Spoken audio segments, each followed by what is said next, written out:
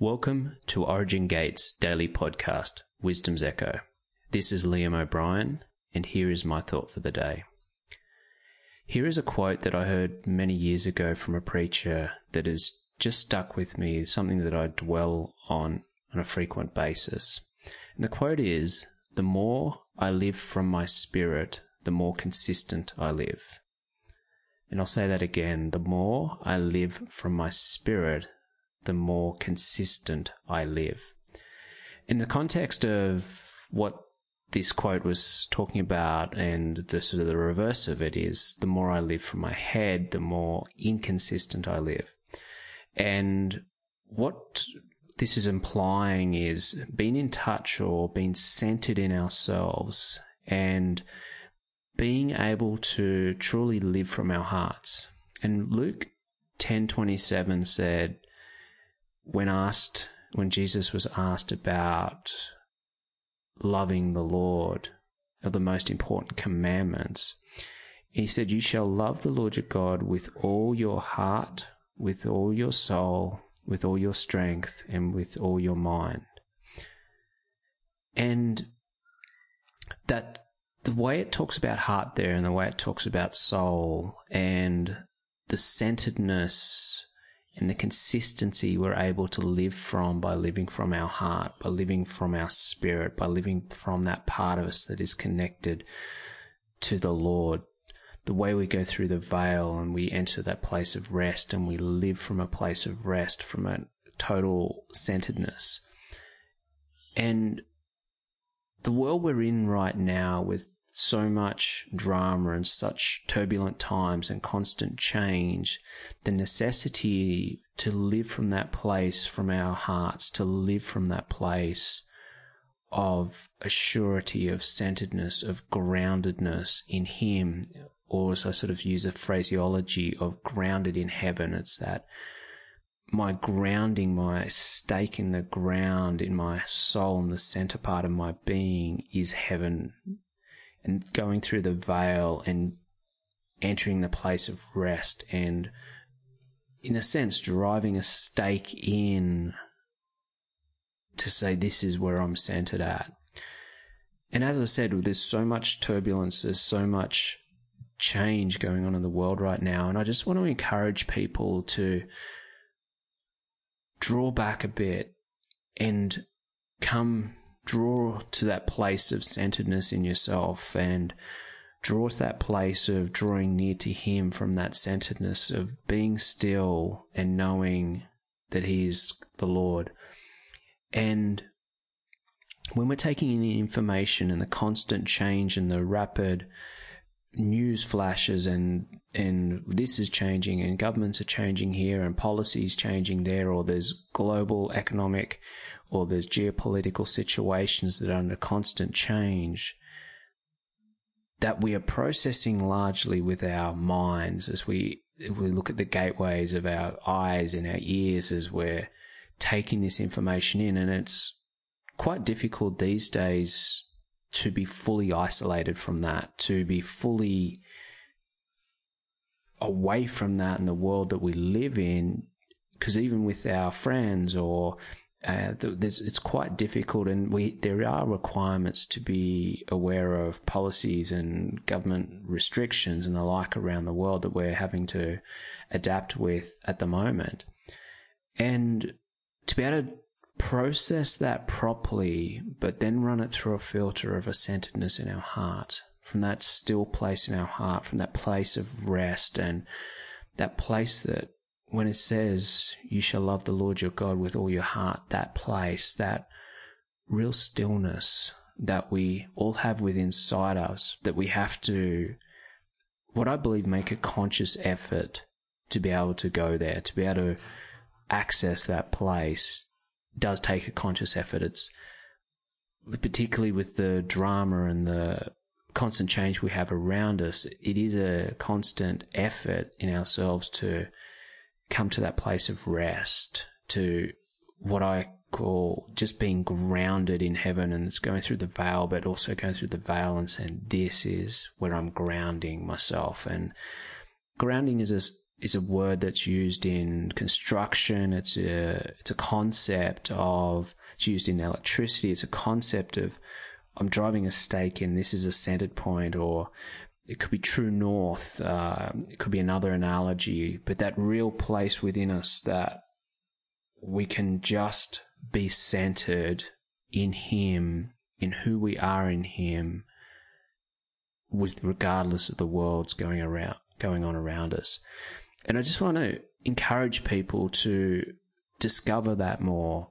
And it's one thing I've learned in my life is the more that I'm exposed to, or the more things that are going on in my world that are constantly changing, or the environment around me, the importance to draw aside, to be still. And what I'm talking about here is beyond or different from just drawing aside to seek the Lord. And that's incredibly important. But what I'm talking about is just something we can do in ourselves, and just a little bit of a test you can ask yourself is, where am I living from right now in an instant? Is it high up? Is it in my head? Is it deep within my soul? Where am I within myself right now with the way I'm processing the world, the way I'm living, the way I'm processing life? Where is that? Where am I in myself? Am I centered? Am I coming from my true heart? Am I living from that place? Am I going beyond the veil from that place? Am I loving the Lord with my heart and with my soul from a centered place? And I know how difficult that is, and I can completely sympathize with anyone who has tumultuous times going on in there. But it's also the discipline of really learning how to do it all the time in our lives, of being able to go to that place where we can love the Lord with all our hearts, with all our soul, with our strength, from our centered being, and not being flourished and not being flustered and not being caught up, or feel you've been pulled one way or another, but you can just be centered with what's going on around you. And as I said, I sort of use the analogy of the importance of being grounded, or the importance of being grounded in heaven. And as we do that, there's, as it says in Romans 8:14, as many are led by the Spirit of God are the sons of God. And to be able to be led by God beyond, very definitive, go here, go there, like, Jonah style leadings, but that constant connection, that constant communication comes from a centeredness with our connection with Him, our love for Him that comes out of our heart. I think that order of Luke 10:27, where it talks about heart, then your soul, then your strength, then your mind, is very important. And those are the orders at which I really feel for my own life I've had to learn to live from. Am I living from my heart? Am I living from my soul? Am I living from the strength of the preceding two, and then with all my mind as well, and loving the Lord from those from my heart, then my soul, my strength, and my mind, and loving others from my heart, and connecting with others from my heart, and with my soul, and then with my strength, and with my mind. And being led by God out of all of these in a constant connection, in a constant communion. And the importance of being centered or at rest, and there's been a lot of teaching on at rest, and I suppose I'm just probably trying to describe and encourage people of one of the tangible ways that I look at the at rest in my life, or sitting on the seat of rest, and just being centered in myself in all that I do, really enables us to have really good perspectives on the world. But I want to just also engage with a practical element of this, and I believe it is around what I call our inner needs, or knowing our inner needs, and knowing our heart needs and our soul needs. And there's been years of decades of teaching on how to grow our spirit and expand our spirit and nourish our spirits well. But as kingdom people, as human beings, that, we have our hearts, we have our souls, we have our minds, is how to nourish those needs. And it's very personalized. It's very different from person A to person B. But the importance of being able to connect and know with them. And I'll give you a quick example of early in my career living in Sydney, so Australia's largest city. And I would look at some of my bosses and mentors and colleagues and that, and I would observe, like, living practically very close to the CBD in the dense part of Sydney. Many of them would not necessarily leave the suburbs between their work and where they resided for months on end, unless they were going for a very specific business trip or they were off an international holiday. But one thing I learnt in that for me was, as I tried to adopt and follow similar to what they did, I found my soul was not being nourished. My heart wasn't being nourished. And it took me a while, but I really drew to the conclusion that for me, that I had to get out of the city at least once a month. Be that a hike, be it a mountain bike ride, be it a dirt bike ride. There'll be something just to change that for me. And once or twice a month, it was a real need for me to be sharp, to really nourish my soul, my needs. And I felt such a greater connection with myself and my ability to be able to love with my heart, with my soul and my strength, by taking that time to do that thing which nourishes my heart and soul and the like. And it could be different. Like, there was a season for me, it was just my beach time of just a walk along the beach early in the morning or late in the afternoon or something. But what I'm saying here, it can be different for everyone. It could be driving, it could be painting, it could be just, whatever it is. But I want to encourage everyone, it's important to find that. And I know the busyness of life, from families and young families and kids and businesses. And it does ebb and flow with how much time you can put into it. But the important thing is to know what it is for you, know what it is that really nourishes your soul. And I'm not trying to talk spiritual here. I'm trying to talk some really practical concepts. But as you are aware of these, it further enhances or further develops and grows your spirit life, because you are more connected with your heart and soul.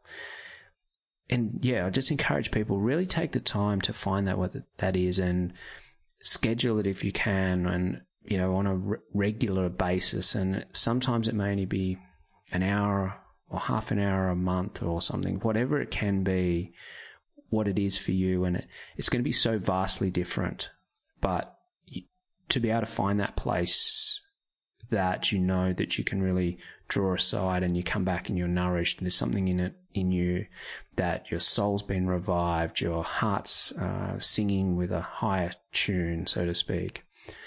And I think as we look back over the history books, and there's been many books written about great kingdom people that have done great things over the last decade or so, but quite often we've seen some of the things in their lives that, they've managed their spirit really well, but they hadn't managed their soul very well, or their body, or the other components of that, or managed their heart from their personalized heart perspective.